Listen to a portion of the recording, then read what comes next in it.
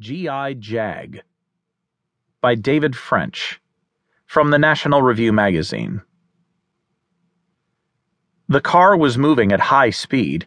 It had just broken a blockade of American and Iraqi forces and was trying to escape into the gathering dusk. American soldiers, driving larger and slower armored vehicles, mostly the large and unwieldy MRAPs, mine-resistant ambush-protected vehicles, gave chase.